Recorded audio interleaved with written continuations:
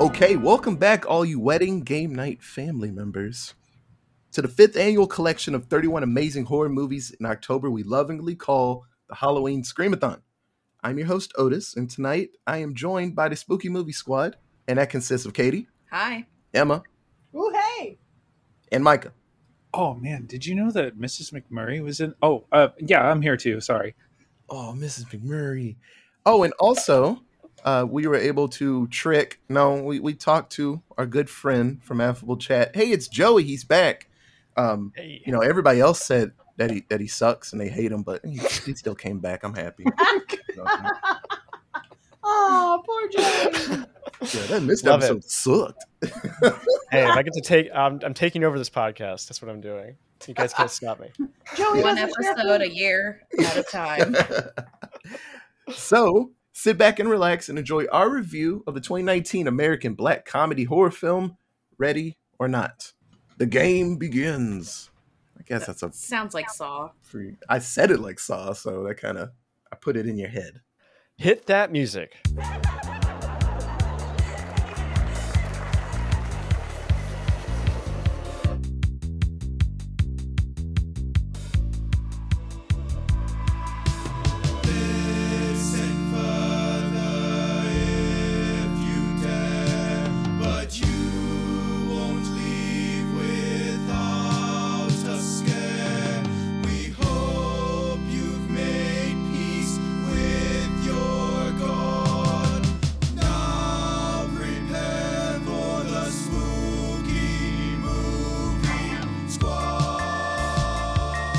Happy Spookies, everyone. This is episode 9 of the 5th annual Halloween Screamathon, and I am very, very pumped. When I started this, it was like a dream, and I guess it's still a dream in my head to get like Tony Todd, get like Candyman on here, or Kane Hodder, and Kane Hodder's like, yeah, I love this movie. I'm like, that's fascinating, Mr. Hodder.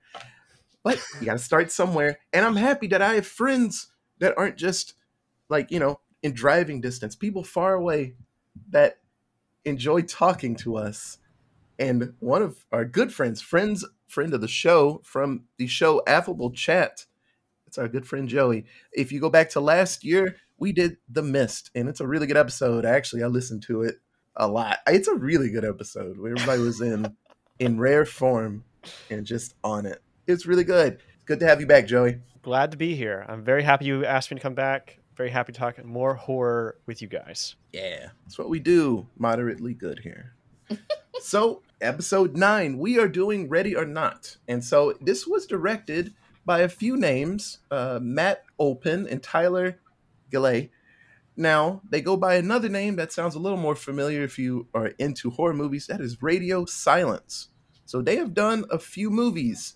They helped create the VHS series. Hey, you love those. Yeah, I love those movies. In 2022, they did the Scream movie. So it'd be Scream 6?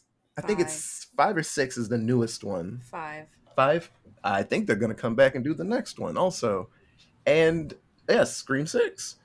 And they're working on a version of Escape from New York. So that's the Kurt Russell movie where the world is like super fucked up and he's trying to save the president. Yeah, isn't that John Carpenter? Yeah. That is John Carpenter. So they're working on that. Is that the one where he plays basketball, or is that Escape from LA? Oh, fuck. I don't know. They all kind of blur together. It's just eye patch Kurt Russell trying to save the day. I can't remember. But no, this is a pretty solid movie. I actually enjoy it. But I'm going to take something from Affable Chat, how they introduce characters. And I did it last year, but I actually wrote it down this time. So the cast of Ready or Not contains the babysitter, Seth from the OC, Thomas from Perry Mason, Eugene from Mission Impossible 1 and the newest one, Rita from Groundhog Day, Mrs. McMurray. Oh, Mrs. McMurray. Guy that plays a doctor in a lot of things. And I actually thought he played Fred Flintstone in the sequel, but it's not. And Chloe from Stargate. I did not know that when I saw her face. So I'm going to ask everybody. I'm going to go around and see how everybody feels about this movie. So, Emma, what did you think about Ready or Not? I loved it. It made me giggle in a lot of ways.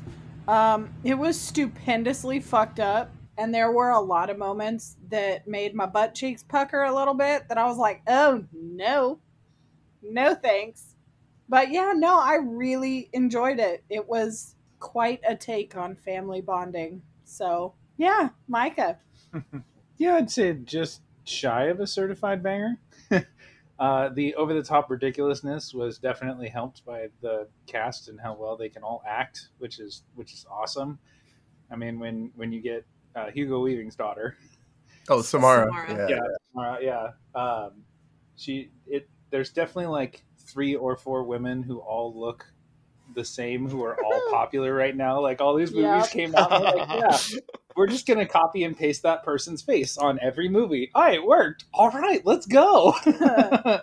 Although this movie definitely flew under the radar because it like came out and it was it felt like it was almost direct to movie. Yeah. Because what year did it come out? 2019. 2019. So Yeah. probably overshadowed Pre-COVID, yeah. by COVID. Just barely. Yeah, but I remember watching it at a friend's house, and it was really out of context, so I wasn't paying attention and I couldn't get into it. So now that we actually got to sit down and watch it for real this time, it was a lot better than I gave it credit for the first time. So no, it's a really good one. It was definitely worth the watch. Katie? I love this movie. I love that they took the concept of hide and seek and turned it into a horror movie it was like an action horror movie almost because there was so much violence from both sides and it was excellent. Joey. Yeah, I thought this movie was surprisingly good, I would say. I would not say it's like the greatest thing of all time. I think I had a lot of trouble with the family's acting, but I think Samara Weaving did an incredible job. She really sold the performance. She really sells it at the end, especially. I actually did see this in theaters.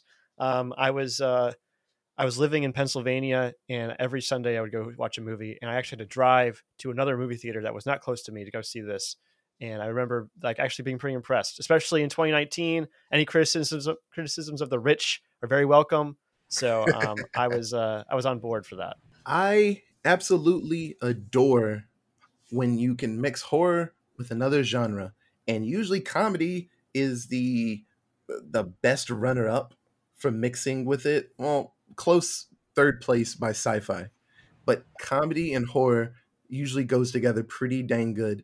And I don't know what year it started, but horror movies have realized that they can be scary just with being super graphic. And this movie isn't the most graphic movie, but the things they show are solid. And it's like, yeah. ugh, makes you grimace. You know, Oh, yeah. there's a spot with a hand and a nail, and you could see it coming like 2 minutes before, and I'm like, oh, that's gonna happen. And it gets you. I love that a ton of the family, they're famous actor and actresses, and they all get to ham it up. And just like Joey said, sometimes the caliber of their acting isn't as good as it could be. But I think that's because some people aren't good at just being silly. And these people, even though they are a murderous family, they're murderers that aren't used to doing it. They know they have to, but they're like, oh shit, I'll grab an axe. And it's like, you look like you know how to use an axe. And that's a solid idea. I love this. It's a great movie. It makes me happy all the time. So for the uninitiated, ready or not, I forgot to do this earlier, but this movie is about a young bride who is being hunted down by her newly obtained family after her wedding on her wedding night, and she has to fight for her life to stay out of we'll say a ritual. That's and we'll get deeper into it when we explain it, but she's trying to dodge getting caught up in a ritual. Might be satanic, you know. So I don't have anything else before. So we'll get through this story, and you can watch this on any app. You have to pay a little bit of money or put your pirate hat on, and you can get that bad boy for free. Runs 95 minutes, pretty quick to the point, but I don't think it wasted any time anywhere. We've seen movies. We have gushed over movies that were 45 minutes, and we're like, that was amazing. I've gushed over movies that were 3 hours, and everybody else like that was a bit much. So it found a perfect spot to be just awesome. Like I said, so we'll get through this story real quick. So it's one of the ways a horror movie can start. So either you have someone useless pop up on screen and they die, or you get a cool little flashback, or you just start the movie, which is a dumb way to start a horror movie. You got to have a murder up front. It's usually you get the blood, moving. So we get a mix of Literally. two things. We get a person we don't have any idea who they are, and a flashback with important characters in it. So I was like, perfect. I don't know this guy, but he's gonna die. That's cool. So we see two children running through a mansion, and they're trying to hide. And we see a wounded man run up, and he's like, "Hey, they're trying to kill me." He already has an arrow in his gut. And then the little kid alerts the family, and they come in, and he gets murdered. And then the movie starts, and I was like, "Hey, mystery! I like it."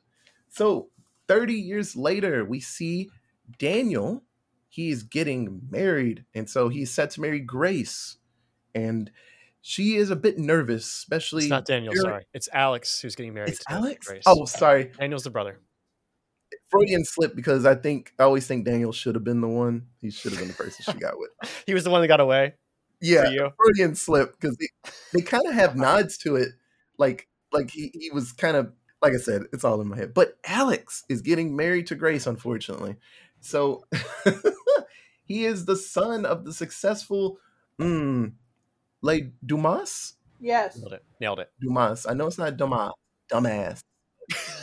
Yeah. Domus. Domus. Family. So they are a play on Milton Bradley, just an old school family, which it actually was before they got brought together by what company got Milton Bradley? I don't know. Mattel, probably? Yes, I believe Mattel just consolidated everything. And so they are crazy rich. And we see like a panning shot, and we see the rest of her new family. And yeah, just like Joey said, they're rich assholes, man. And we see an older lady just in the corner at the wedding, just ominously staring at Grace, just like, I don't like you.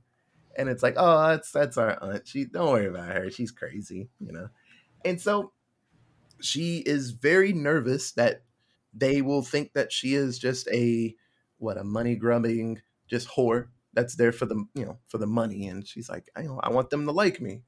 So on their wedding night, Alex and Grace, they're trying to get it on, and then the perfect jump scare. Just have someone standing there watching, just like, how long you been there? Long enough. And Alex gets alerted that, hey, we have things to do tonight. I know you want to do some things, but get your wife ready. We have things to take care of. So they meet up at midnight, and they have themselves a little game night. I was going to ask you, Katie, we're all married here, so I'm going to ask everybody later how you would feel if your significant other was like, hey, it's a family thing, but we have to play a board game at midnight on our wedding night.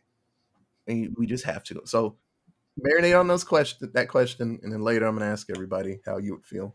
Because I know I would be like, the fuck, I'm trying to get it in. Why are we playing Stratego? I don't want this. But What? I saved myself for this? Yeah, right.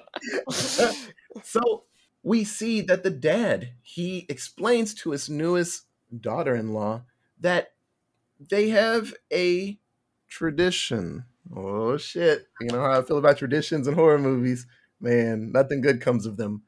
So one of their ancestors, Victor, he made a deal with a man named LaBelle.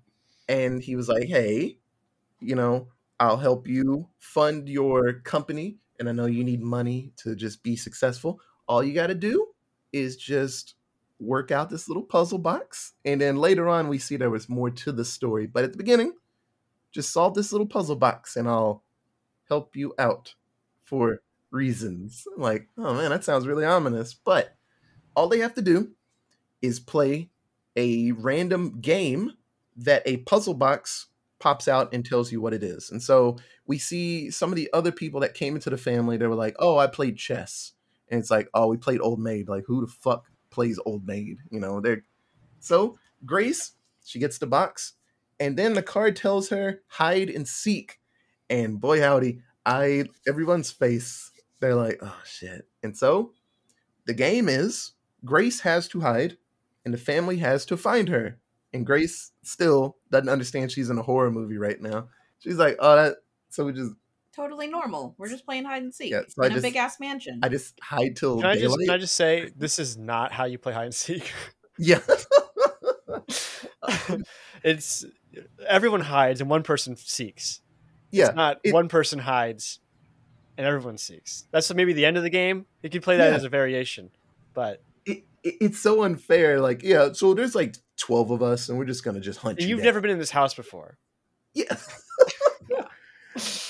It's a bit silly, but Grace, wanting to, not be a fuddy-duddy is like, okay, that's weird. So I just have to hide all night. They're like, yeah, that's the goal. She's like, I don't wanna. And he's like, you should hide. And it's like, okay, I'm going off to hide. And as a very creepy song about playing hide and seek is playing, we see the family, they start to gear up with weapons because they realize what they have to do. And now Daniel, he seems like the not odd duck. What phrase am I trying to say? Black sheep. There we go. It was another animal that's dark. So he seems to be one of the black sheeps in the family, and he's not down with this, but he's helping his issue just by drinking. And it's funny, the actor, Adam Brody, he actually pulled an audible later in the movie, and he was like, it'd be cooler if my character stopped drinking at some point.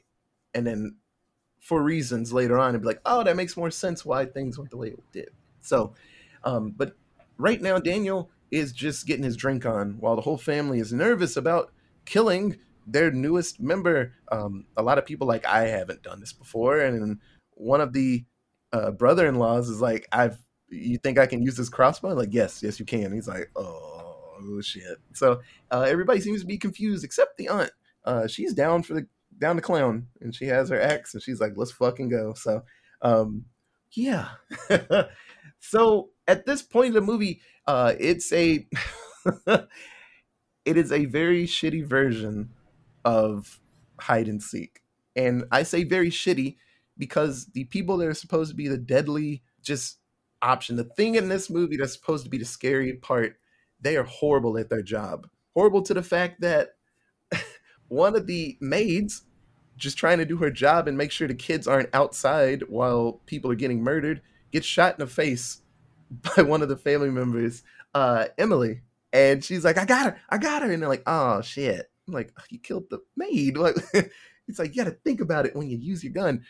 Plus she's coked up while this is happening. Like I said, this family, they are very dysfunctional. So like I said, it's hilarious because they're dysfunctional. They're trying to be murderers. That's funny. So we see that Alex grabs Grace and he tells her that the family thinks that if any new member pulls the hide and seek card, that they have to kill them or they'll all die later. Like they're cursed. And she's like, that's fucking crazy. Like, yeah, I know. But usually we just play normal board games and then, that's it. But you picked the most deadly card. So my family is going to try to kill you tonight. So you have to keep moving. And I'm going to help you try to escape. Because it seems at this point, Alex doesn't seem like he's 100% with the idea that he is cursed. It seems like the younger people don't really believe in it. And this happens with a lot of traditions and things. Your family's like, well, we always do it like this. I'm like, but that's dumb. And no one's questioned you in like 40 years about it. I don't want to. They're like, but we do it like that all the time. Yeah, I still don't want to. So it seems like the younger people are kind of not wanting to do this. So multiple times she gets caught in a way of they can see her and they're about to attack her. And then other people get hurt. Daniel, he actually is not down with this game. He catches her in like the study and he just goes to get a drink. And he tells her like, man, I don't want to do this, but I got to kind of put up appearances because they're crazy. So I'm going to drink and I'm going to give you a head start. and then I'm just gonna keep this game going. So you should probably run away. Another maid gets crushed in a dumbwaiter as Grace is trying to find multiple spots to hide. And so the family butler, his name is Stevens, very loud singer or hummerer. And so Grace actually gets into a scuffle with him, and then Alex actually opens the doors. And so Grace is able to get outside. And so Stevens heads out because the family wanted to make sure that this battle was fair, quotation mark fair, as fair as more than 10 people chasing down one person and they have weapons could be fair, but some type of fair. So they turned off all the cameras, but they did lock the house down so you couldn't leave. Well, Alex helped her out and opens the doors at least. So the dad actually attacks Alex and knocks him out. Daniel doesn't really do a distraction, but he kind of does. Like I said, Daniel's that type of fence sitter. Nope. There we go. He's trying his best to just, I'm here. I'm helping, kind of, but he doesn't actually do anything. He's just there. He's like, hey, look at me. I'm holding the gun. I'm with you. I'm not with you, but I'm with you. Don't attack me. So as Grace gets outside, she actually runs to the stables because she's like, once again, she's just finding spots to hide. And we see one of the young children that of Mrs. McMurray, and the kid has a pistola on him and actually just shoots Grace in her hand. And then Grace just knocks him the fuck out, just right hook to the face, and the kid goes down. She gets scared by a goat, a real goat. They wanted to make a fake goat, but it just didn't look right, having a fake, jump out of the darkness. So they used a real goat, and she falls into a hole that they made to toss in dead goats and dead bodies. So all the corpses, boy howdy, that wound in your hand is probably you're gonna have issues later in life. But for now, she's all right. As she's climbing out, it's that scene I was telling you about where you see the nail just poking out at the top of the ladder, and her hand goes into the nail, and it's like right in the gun wound, but kind of close by. And I forgot what movie said. Oh, Cabin in the Woods. That movie says that the main character, the final girl, the final person, has to suffer. And that's just how the movie works, or how it just happens. I feel for her in this movie that all the things that happen to her seem so gruesome, and they seem like they really fucking hurt. But yeah, it gives her fuel to fight harder, I'll tell you that. So as she climbs out, she is booking it down the yard, and she makes it to a gate, and she squeezes through said gate, and it carves her up because it's a pokey iron gate. Yeah, and she's trying her best to get out of it really fast. A car drives by and doesn't want to pick her up. I don't know if I would either. I don't know if I'd stop for someone in a bloody wedding dress. I would. In a wedding dress? Screaming for help? Yeah. Yeah, so I'm like driving. I'm like, is that a wedding dress? Yeah.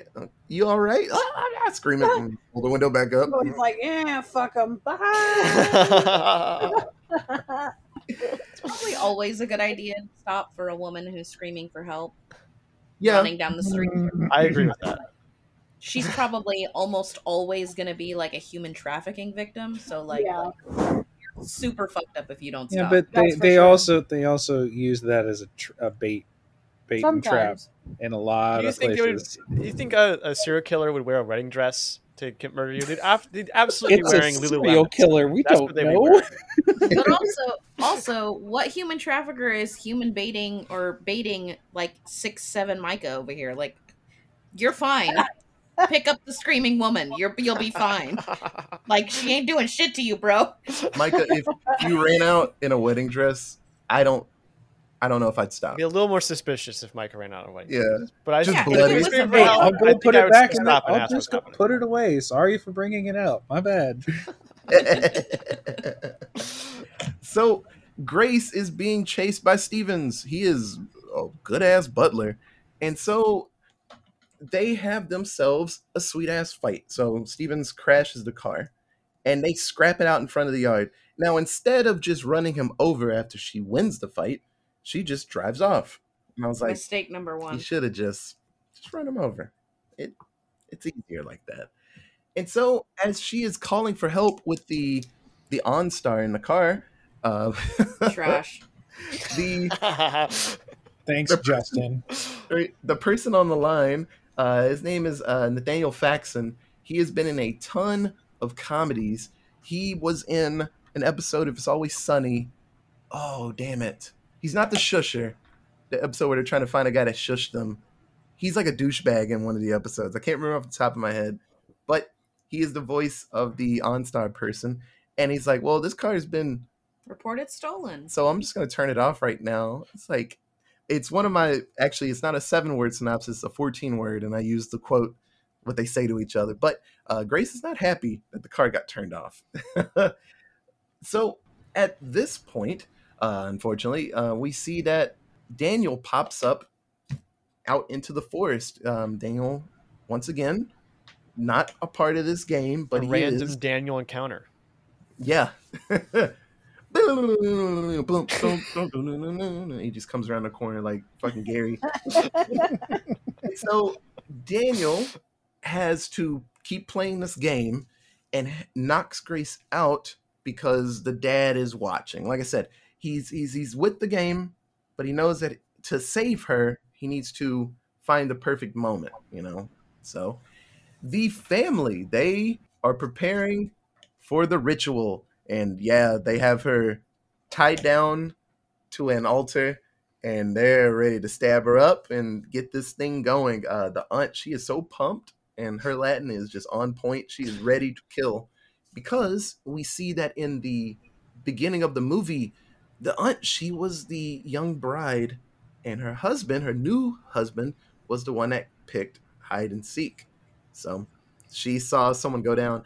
I always thought when I watched it the first time, I was like, oh, so she got screwed by the family. Well, obviously, she's going to help, right? Because she doesn't want to see another bride happen to him. She's like, no, she's down for the cause at this point. So In for a penny, in for a pound. That's right. yeah, I thought that was a bit weird. I guess what I wanted was very typical. It's like, hey, that bad thing happened to me. I'm seeing it happen to you. No, I don't see like that. I at see all. that as like, this is, if we are going to play this game, right? This is confirmation that we're doing it, right? If we don't Yes. murder this person, then why do we murder my husband? Yeah. Yep. Yeah, very much. If it happened to me, it's happening to everybody. That's right. Yeah. That's very much a family thing because my sisters, if something bad happened to them, it's like, oh, I got in trouble for this. Nah, you're getting in trouble for this too. Like, we're all going down. I'm like, no. We're all going down together.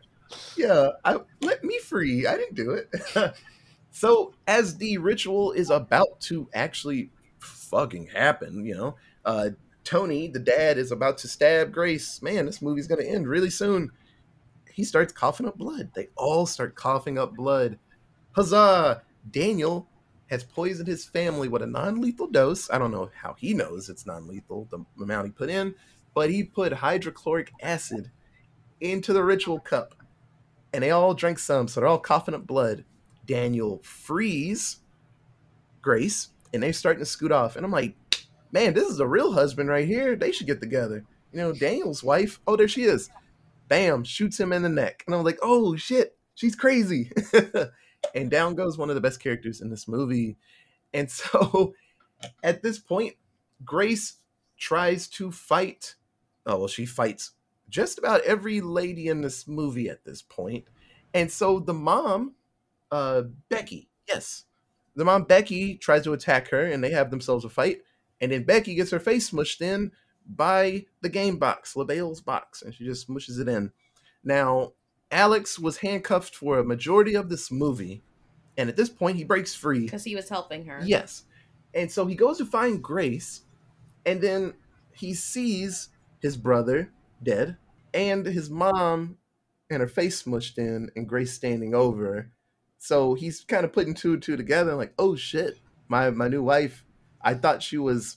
So this is just me doing a headcanon, but it seemed like Alex at that point was like, I thought you were not gonna fight back but escape, but you seem to be killing my family. No, not at all. He didn't want her to participate in this the whole time. Yeah. There was no moment of Alex's character up to this point where he was like, oh yeah, Grace will be fine. She'll go along with this ritual sacrifice. I'm totally fine with ritually sacrificing my brand new wife. The whole time he was like, fuck this family. I'm going to get you out. We're going to save you. It's going to be fine. When he sees his mom on the ground dead, he realizes how fucked up the whole situation is. Yeah. And then it's really the moment right after that when he goes and he tries to console her, to touch, like, it's gonna be okay, we're gonna still get out of here, it's gonna be fine. He tries to go and touch her and she backs away because she's so freaked out. So much horrible shit has happened to her in the last hour of her life that she can't even handle it. And he asks her, are we ever going to be able to get over this? Are you ever going to be able to forgive me for what's happened? And she's like, no, don't fucking touch me. Like, get away from me. I can't.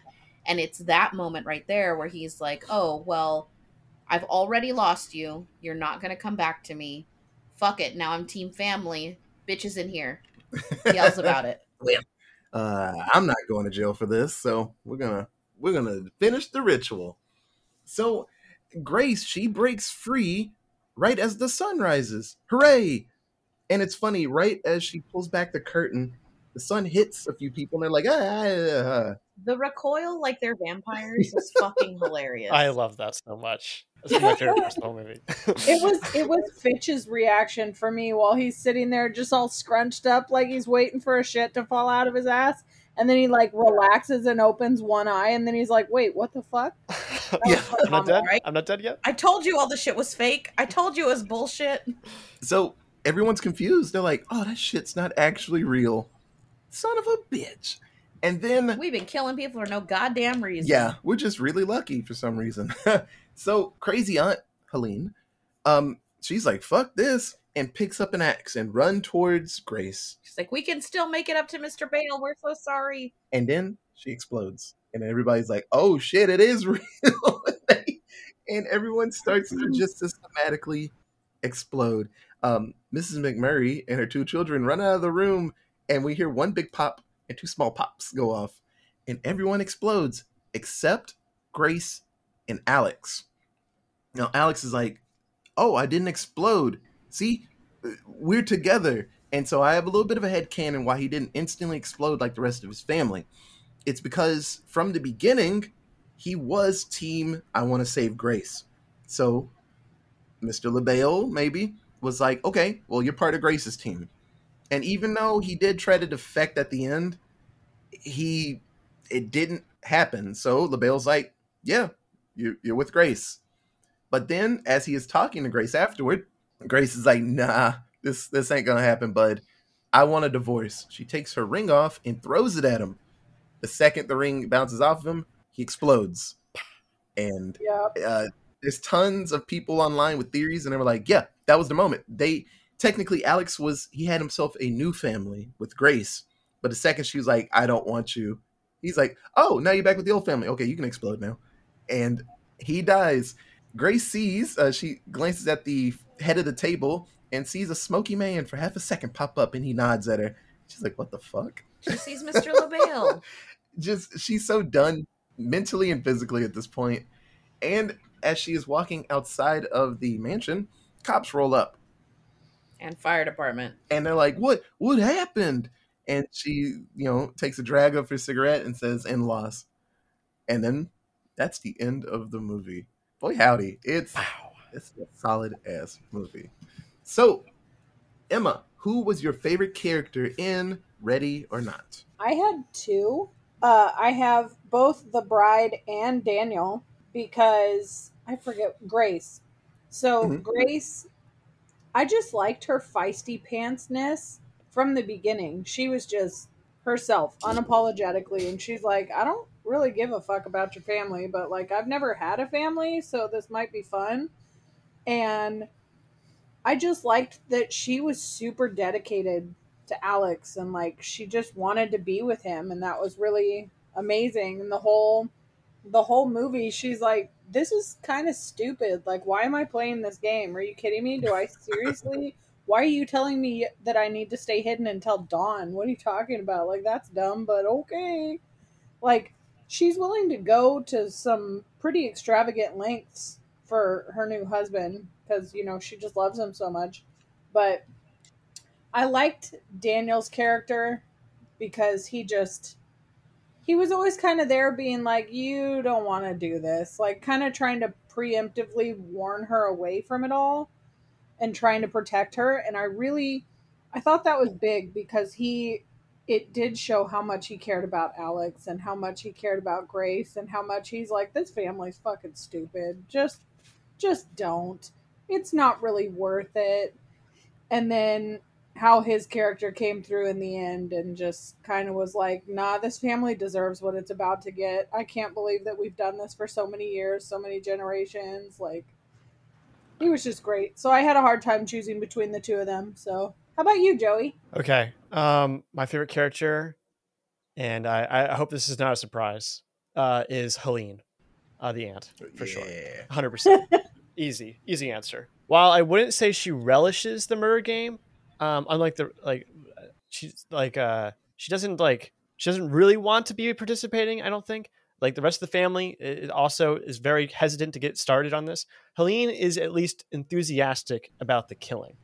She understands that the time for moral grandstanding and hemming and hawing about whether they should sacrifice Grace is long past. She is committed to the task and does not show any reluctance. She seems to think that what they're doing is not right, but also it's not a contradiction with the family's values. They've all decided to play the game, so let's play the game.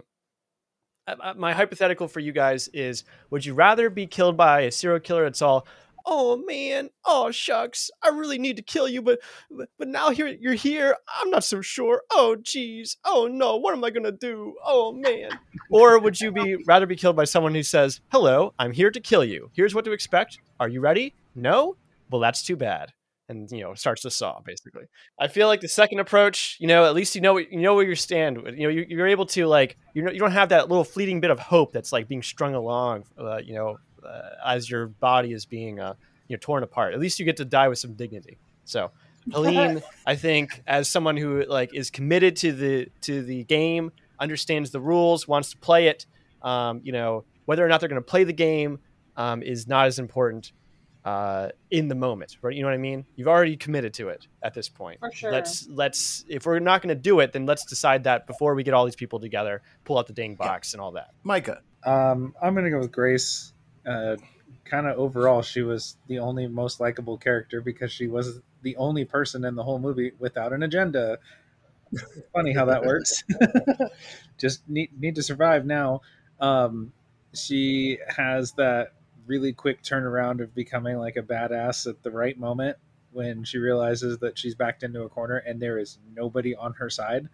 And so she fights like hell and kind of sacrifices things that really, really hurt, like an iron gate digging into her shoulder to get free. And then the dude drives up and she's like, "What the fuck?" And then goes on a tirade like Blink 182 song, saying all the as many bad words as you possibly can in a small amount of time as he drives off.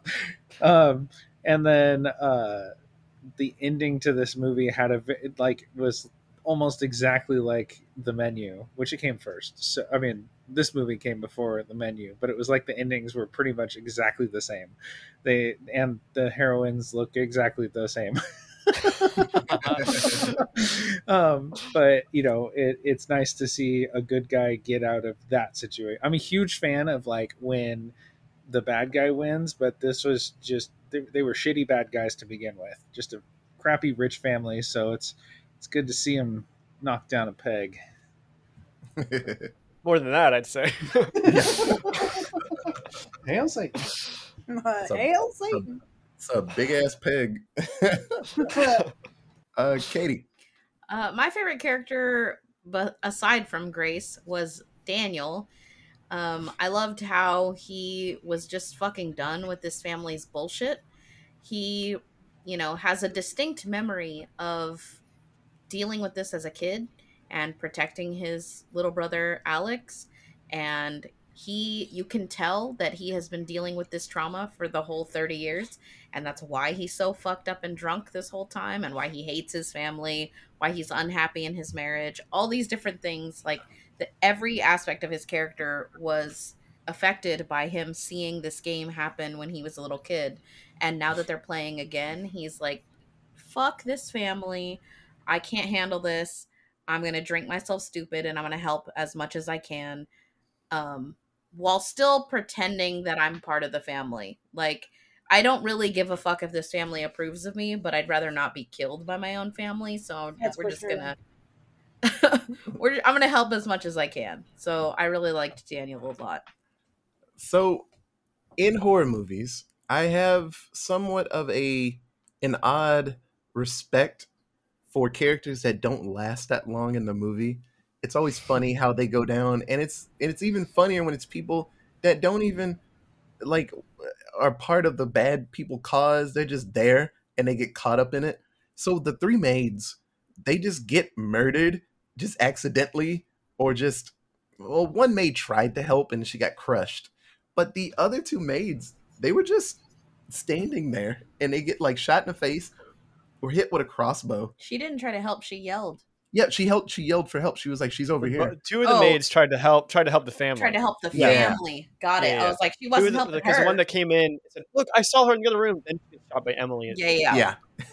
But it's Very it's nice. always funny. So that's an honorable mention. I always love characters like that, and the maids were hilarious because one of them, the one that got shot in the face, she was the favorite. She was a favorite maid. Everybody's like, "Oh man, she was my favorite."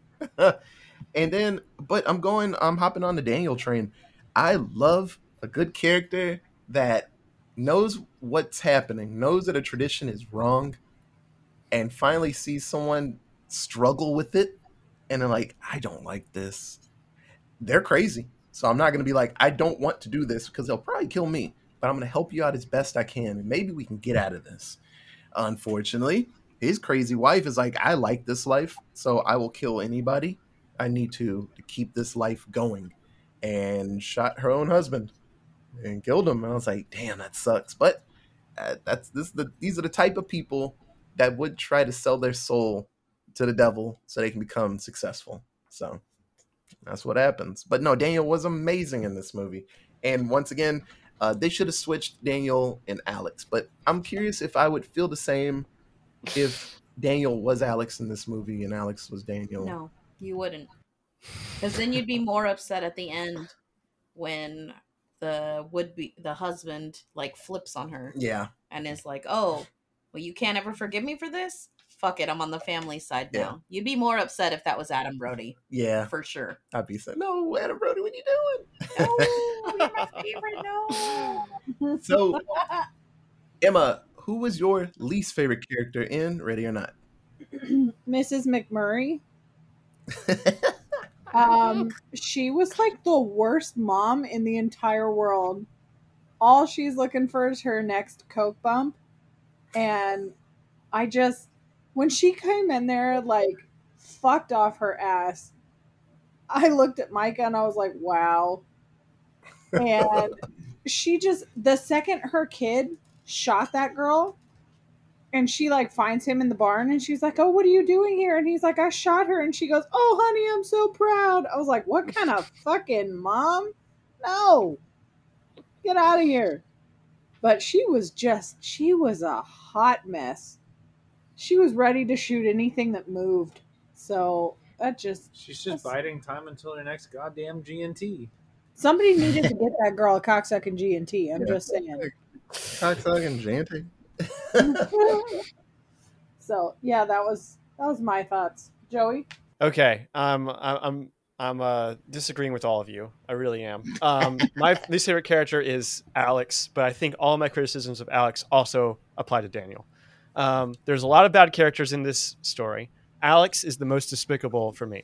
Like every other member of his family, except Helene, Alex pretends to be one thing when he's really something else. At the end of the day, he's still a member of the family, and he'll protect himself over everything. Mm-hmm. Grace could not be a more perfect sacrifice. She has no family, no connections. She's not a person of means. She will not be missed. He doesn't even tell her about the game or the danger of playing it until it's too late. It's like he wanted her to be killed. Alex is an encapsulation of this idea that the rich may say they believe in equality and opportunity, and isn't it so sad that people are starving or homeless or stricken with disease, but they will never raise a finger to help them. I wish the city would round up all these bums and get them out of my sight. Why are all these people in the street with signs and chanting? They're making me late to my dinner reservation. How inconsiderate. It's so hard to find good help these days. And so on and so forth. It's the stereotype of the evil liberal elite. And perhaps it's accurate, but it makes Alex look like such a weasel, and I hate him.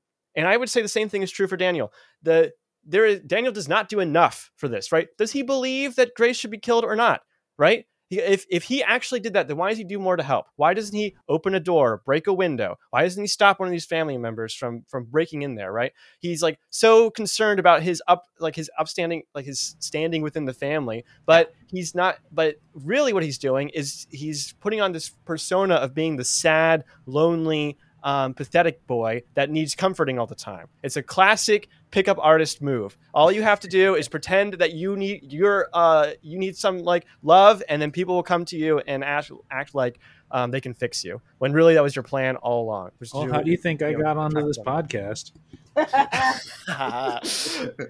All I'm saying is that it doesn't. Daniel's actions speak louder than his words. Just because he claims that he wants to help Grace in this predicament, he does not do nearly enough to do it. Does he believe in something or not? Is he willing to lay his life down for it or not? And I think the answer is very clear. Yeah. Heck yeah. Mine is a much more simple answer. Fuck Justin. Oh yeah, fuck him too. You sound like you're in trouble. I'm sorry. There's nothing I can do. There's no need for profanity. Okay, cool. Hi, this is OnStar. How can we ignore your needs today? Would you like to take a survey on how bullshit I am?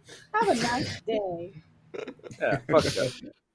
Katie. Mine is Stevens, the butler.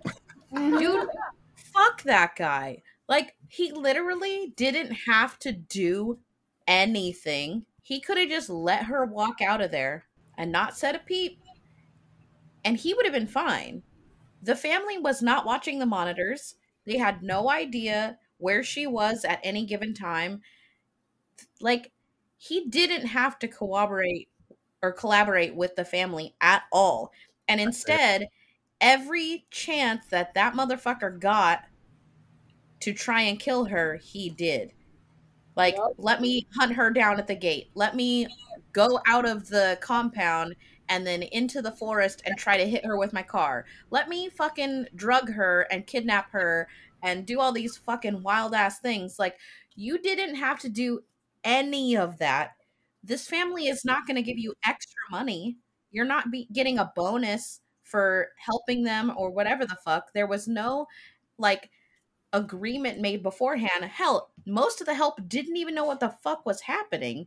Like, all the maids and shit were just getting shot for who the fuck knows why. So why would he even bother to help?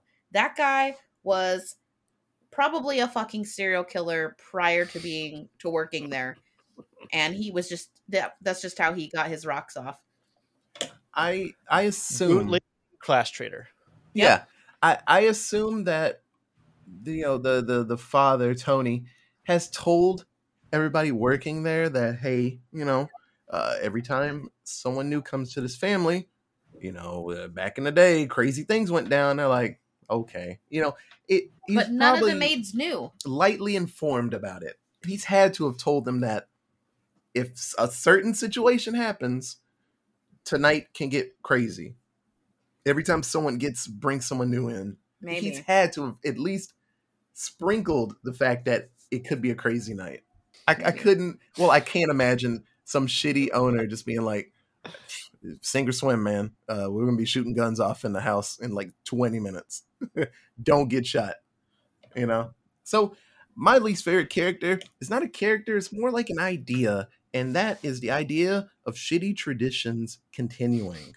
So this movie has a ton of like metaphors and stuff like that. But the biggest one, and Joey kind of brought it up, and honestly, Katie, everyone has brought up a character that is just like, well, I mean, this is how it is. And, I don't like it. Hey, I don't like it. But this is just how it works here.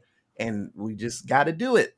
Now, no one here, Tony, the dad, seemed like he understood that if you did go back on this deal, things would happen because he was talking about another family, and that family, he's like, well, it said there was a fire, but it was not a fire while things went down. So I believe he understands what would happen to you, but it's just, it's that allure of like, we've always done it like this, Otis. This is how it works. Like, it don't need to work like that. You can just say no. Unfortunately, if you say no in this world, you explode. So I get why some people would be like, that sucks for her, but I don't want to explode. I get it. But just shitty traditions, man. Just all that coming together. So, well, there's a big problem there too. Like, if Alex knew that this was a tradition, why bother getting married to her at all? because Yes. Amen. Thank you, Katie. Why does he just say, "Oh, I cannot get married to you"? You know what I mean? Like, or like, "Oh, I don't never explain it. Just be like, I just don't believe in marriage." Be one of those guys, right? Yeah. Like, Yeah, or just like, my family's nuts.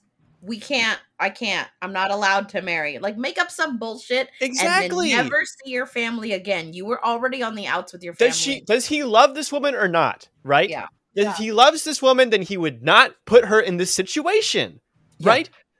He says, "Oh, I'm going to lose you." It's so goddamn selfish. Yeah. Rich, god damn it, ripping my hair out over here. Yeah. I can't believe it. So it's funny. It's funny you bring it up like that because the issue is, and there might be two different avenues of his thinking, of Alex's thinking. One avenue could be there's tons of games that could pop up, and a small, tiny chance. Yeah, but it could everyone's be thinking this about the crazy. one game, Otis. Everyone's Yeah. thinking about the one game. Everyone's sitting there with a bated breath, like just not saying with it's on everyone's mind. They're like, "Oh, well, there's one card in here, I might kill you." Yeah. And it's possessed by the goddamn devil. Who knows Yeah. what kind of magical nonsense is going on in this set? The devil doesn't Yeah. play fair. You know what? Okay, if she made it through and was accepted into the family, like had it not gone through, do you think she would have bought into the devil, to Satan worship? Great question. I think she would have just like, okay, but the second someone else picks it, she's like, oh shit, oh, this is for really real. Oh no, like, yeah, she'd probably be another Daniel, but more extreme. She would for real try to fight the family to stop them from doing it. I don't know. Depends on how long she's in it. Yeah. How used to the trappings of wealth she becomes. Well, the thing is too, like, they say at the very beginning that prior to their wedding, they had been dating for like a couple of years and hadn't told the family about it. She hadn't met the family. Like, the wedding was the very first time that she had met them. So you can assume maybe that if she were to have picked like checkers or chess or whatever the fuck, some easy game, and not have had to like murder folks or get chased down and be murdered, that she would have joined the family, quote unquote, and then her and Alex would have just like pieced the fuck out back to their regular life and never dealt with the family again. Yeah. Like, I assume that was his game plan of, man, I hope she don't pick that card. But does that work though, right? Like, everyone Yeah. was there. Everyone was there ready to participate. Like, whether I don't know if were they coerced into it, like what exactly is the extent of this this problem? You know what I mean? I assume that if you don't participate, maybe you stop being lucky and successful. Like, but he's not really lucky or successful, and he's Yeah. not really taking on the family's wealth at the time. yeah, Like, I don't know what the of their downside of relationship. not showing up to kill is. I don't know. Right.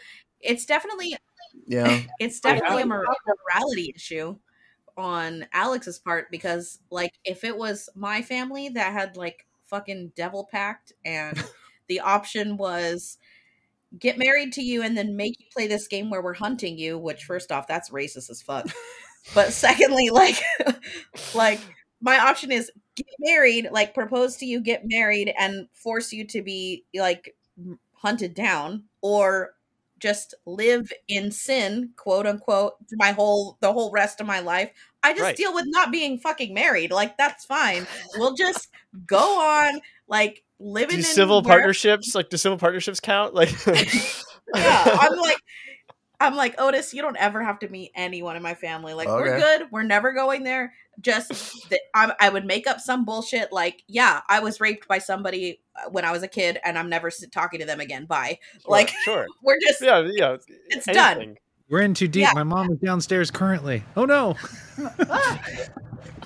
She's visiting Okay. from out of town. Okay, Wink, so wink, wink, wink. real quick, that question that I brought up earlier. So, how would you feel on your wedding night? Your significant other is like, "Hey, we got to play like a board game at midnight because it's just tradition." So, Katie, what would you do if I came up and was like, "We got to play some board game, some random board game at midnight because Well, it's how life is." specifically on our wedding night, we didn't get away from like the venue and putting things where they needed to be until like 1 a.m. Yeah. So midnight came and went like, oh fucking well. Had our event happened like way earlier in the day and we had been done, like, I don't know. I like board games, so I would have just been like fucking fine. But if it was like a murder board game and you didn't tell me about it, guess who's getting murdered first? It's you. Great answer. I'm like, the second it's like, oh yeah, it's hide and seek, and then I go hide and I like, peep out of my little hole. Oh, everyone's carrying weapons? I'm murdering everybody. Like, it's not even oh, you're my in-laws, I'm gonna be nice. Like, no, you have a fucking crossbow from the 1850s trying to shoot me. Like, no, you're dead. I don't give a fuck. Bye. Okay, Joey, what would you do? Well, I actually did do this to my wife. We got back to our little Airbnb. I pulled out a little box and I said, "It's tradition, babe." And she says, "I've never heard of tradition." I said, "I'm starting it today, and soon I'll go on a long sailing trip, and I'll meet somebody, and I'll play games with him all the time. And then as we're departing, I'll offer him some cryptic advice in this box, and perhaps it will haunt him for the rest of his days." Right, that guy goes home. He's like, "Honey, I think I just met the devil today. I really think that man was the devil." So creepy. Micah, what would you do? Well, it would have been a much better reception than we got after coming home from our wedding. I mean, Fuck, holy you crap. right though. Came home to everybody, our entire wedding party being drunk and at our house, and best Oh, man. man And going off somebody the rails and trying having to to- kick him out and take him home. Oh yeah, no, I'd much rather prefer a board game over that nonsense. Not a good murder. Well, it almost was. It almost was. It though. almost It was almost without the was, board though. game. So I mean, there's that. But no, I'm telling you right now, if you sat me down and we had like a picture perfect wedding night when we came home and you were like, "Hey babe, we gotta go play a game. I don't really know what it is," I would have been like, "Bitch, no, we don't." Hard pass. We got to play a game up in here and it doesn't involve your family. So Yeah, right? Is it a kinky game? Because I'm down for that. There's Right. Twister count. Yeah, there's a chance it could be. Is it a naked game? Happy Days 'Cause- game? Let's go. Yeah. Yeah. I mean, Trouble, Naked Trouble, it's Twister? fun. Truth or dare? Twister? Right? Sorry? No, you about to be sorry. Yeah, Naked Boggle. Naked Boggle. We got hungry hippos going on in here. Where No, are you we trying have to go? ravenous rhinos. Don't kid yourself. Okay, so let us do 7-word synopsis. I edit these, so I went against my own rule, and I made a 14-word synopsis. So it is, anything else I can help you with? Yeah, you can go fuck yourself, Justin. I thought it was one of the best lines in this movie. If I was like, help me, they're like, I can't. Like, I hope I don't meet you because I would murder you. It's like, have a great night. Katie. All right. Devil Deal makes newlywed play deadly hide and seek. Mhm. And then my second one is a quote. It's my favorite line from the whole movie. It's the very last line in the film. And it's, "Jesus Christ, what happened to you?" In-laws. Joey. I have 3. Hey. First one, Bloody Bride beats back Big Bad Businessman. Hey. Nice. Second one is turns out QAnon was right all along. Fuck. And the third one is they don't play hide and seek correctly. No, they don't. No, they don't. Everybody should just scuttle off right when the music starts. Micah. I also have 3. First one is TikTok. Are you ready or not? And the family-friendly version of classic Saw. Pull card to hail Satan. Get rich. Yep. Oh my god. That's Hail funny. Hail Satan. Fuck. Yeah. Step 1, hail Satan.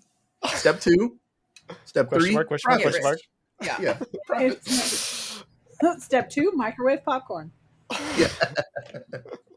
Okay, I have for better or worse, it's the worst. Yeah. Till death do us part. Bye, bitch. Deadly high stakes marital hide and seek. Yeah. And then my Really 2 good. alliteratives. Boy begets bride, bride begets Beelzebubby's bullshit. Oh, that's good. Yeah. And then I have my other one, married, meeting, man-made murder, morning's microwaved madness. Heck yeah. Microwaves madness. Oh, that's good. I like Yeah. that.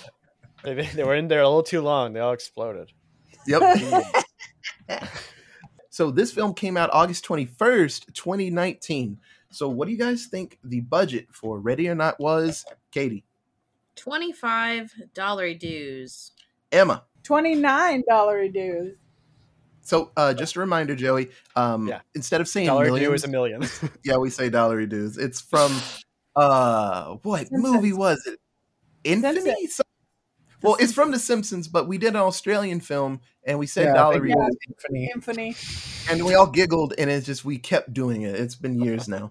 Great But fucking yeah, movie. I missed that movie. That was Yeah. so good. it was a good movie. Shit. Joey, how many dollary dues do you think the budget for this movie was? I'm going low. I'm going with $5 dues. Ooh, big brain on Joey. Okay. Micah.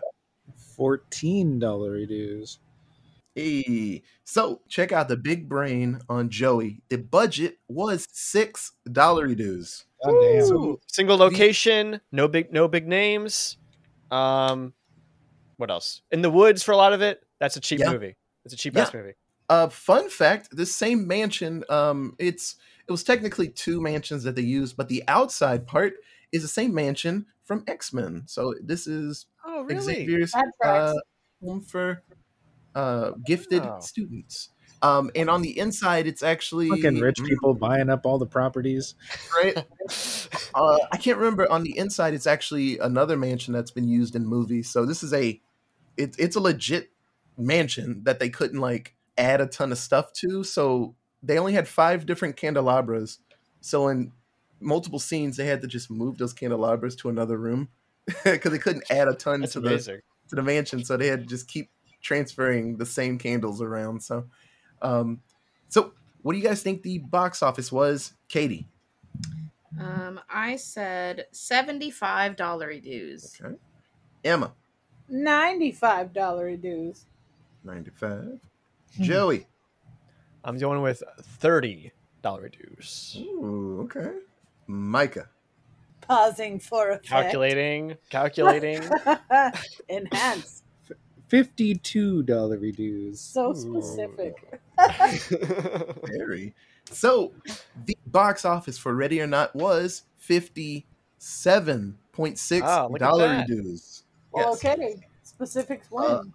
Real quick, I'm going to pause and just check what movies came out in August of 2019 because I'm very curious. I just put August 2019 in my phone and I didn't say what movies in movies. theaters. I didn't say a dog. I didn't say anything like that. So, The Lion King, Angry Birds Movie 2, Blinded by the Light, Revved Up Like a Douche, Scary Stories to Tell in the Dark, That's what we were watching. Oh, Yeah. yep.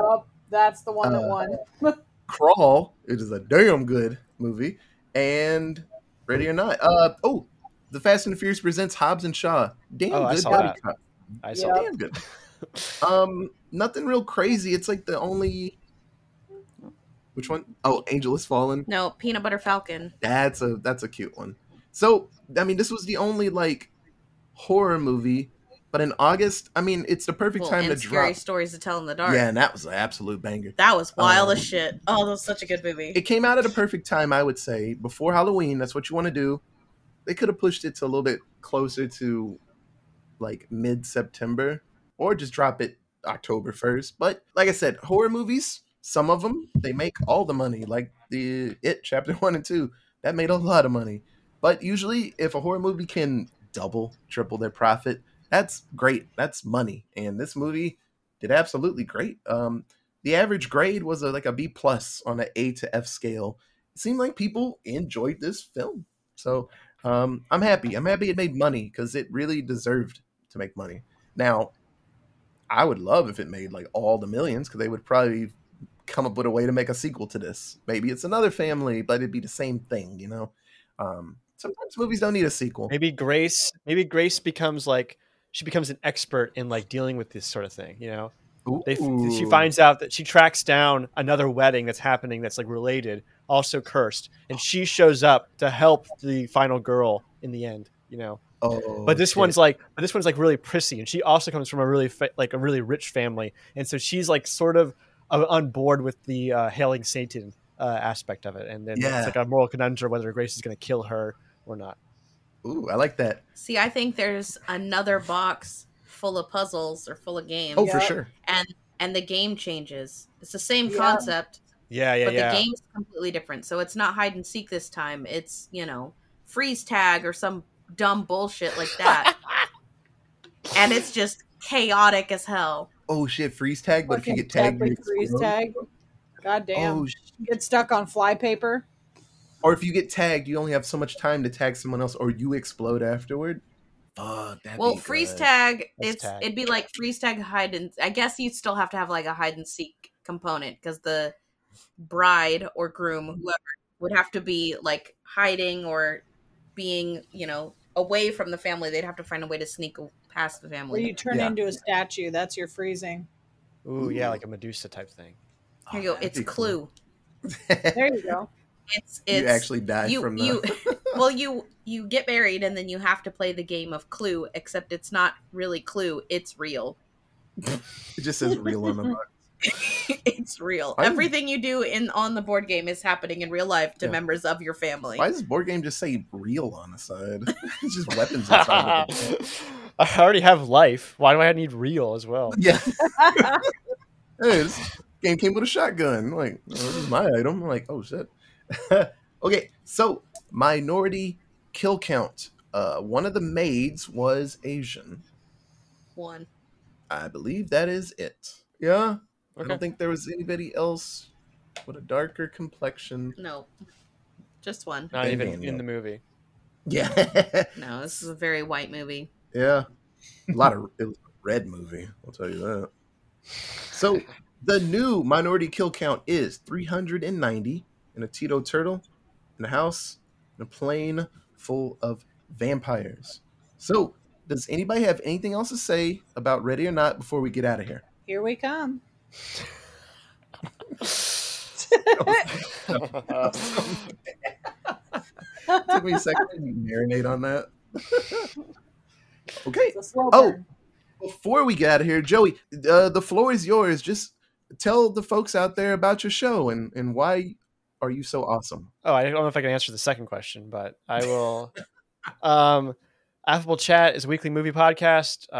Myself, Joey, and my best friend Benjamin, who was my best man at my wedding, actually, wedding related. Sweet. We review a movie every week. Right now we're in the midst of our Charlie Kaufman series. We did 4 movies on Charlie Kaufman. So that's on its way out right now. But yeah, if you like what I have to say or like my sound of my voice, you can come hear it, many hours of it on Affable Chat over there. So yeah, you can find us anywhere you find podcasts. We also have a website called affablechat.com, which is your new favorite website on the internet. So go check it out. My favorite thing about their episodes, besides just them talking, is the covers of every episode. They put themselves into the cover of the movie. And I think that's absolutely hilarious because I listened to Law Abiding Citizen. That was one of the first ones I listened to. And I looked at the cover and I was like, I like zoomed in. I was like, oh shit. They put their faces in. That's awesome. Because, you know, sometimes you click into something and you just don't look at the cover. You just go about what you were doing. And yeah, they just habitually just get their faces into it. And I think it's absolutely amazing. Well, thank you, Otis. I do. That's all me. That's my contribution beyond my voice is to do the thumbnail. So I love doing that. I make those all in PowerPoint, by the way. Oh yeah. Yeah.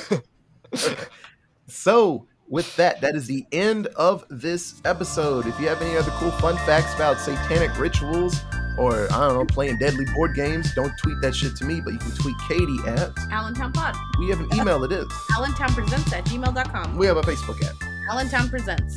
So that was episode 9 of this podcast, In the Pocket, in the Books, Out of Sight. We have to 31 minus 9. We have 22. Katie was about to write it down, I think. We have 22 more scary films out in the world to do. Some new ones, some really, really new ones.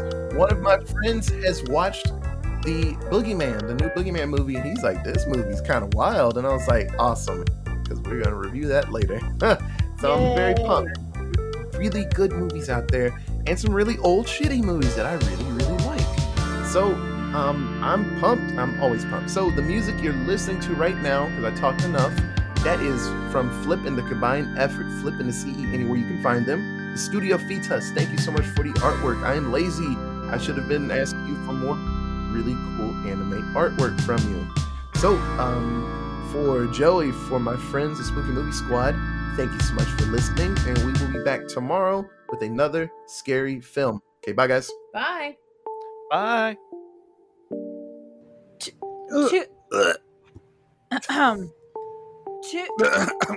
Would somebody put this guy out of his misery? Toots.